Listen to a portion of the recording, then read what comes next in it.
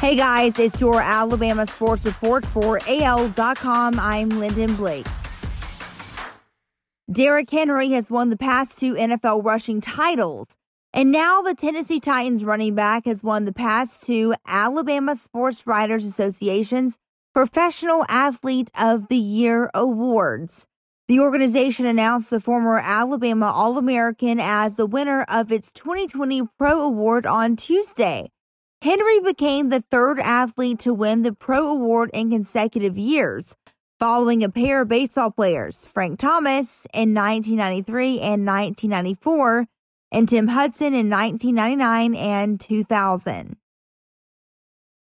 With his new team, wide receiver Julio Jones will have a new number on his jersey. During his 10 seasons with the Atlanta Falcons, Jones wore number 11. On Sunday, the Falcons trade the seven-time Pro Bowler to the Tennessee Titans, who announced on Tuesday night that Jones will wear number 2 during the 2021 season. Jones could not have worn that number until the season, until a rule change adopted in April. NFL wide receivers were limited to wearing numbers 10 through 19 and 80 through 89. Under the new rule, wide receivers can wear numbers 1 through 49 and 80 through 89.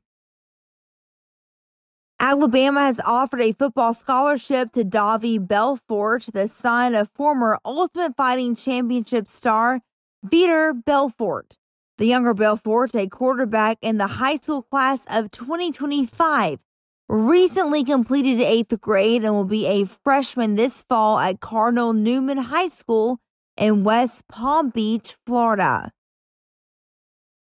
Former Alabama and current Miami Dolphins quarterback Tua Tagovailoa will be returning to Tuscaloosa later this month in an effort to raise money for local charities.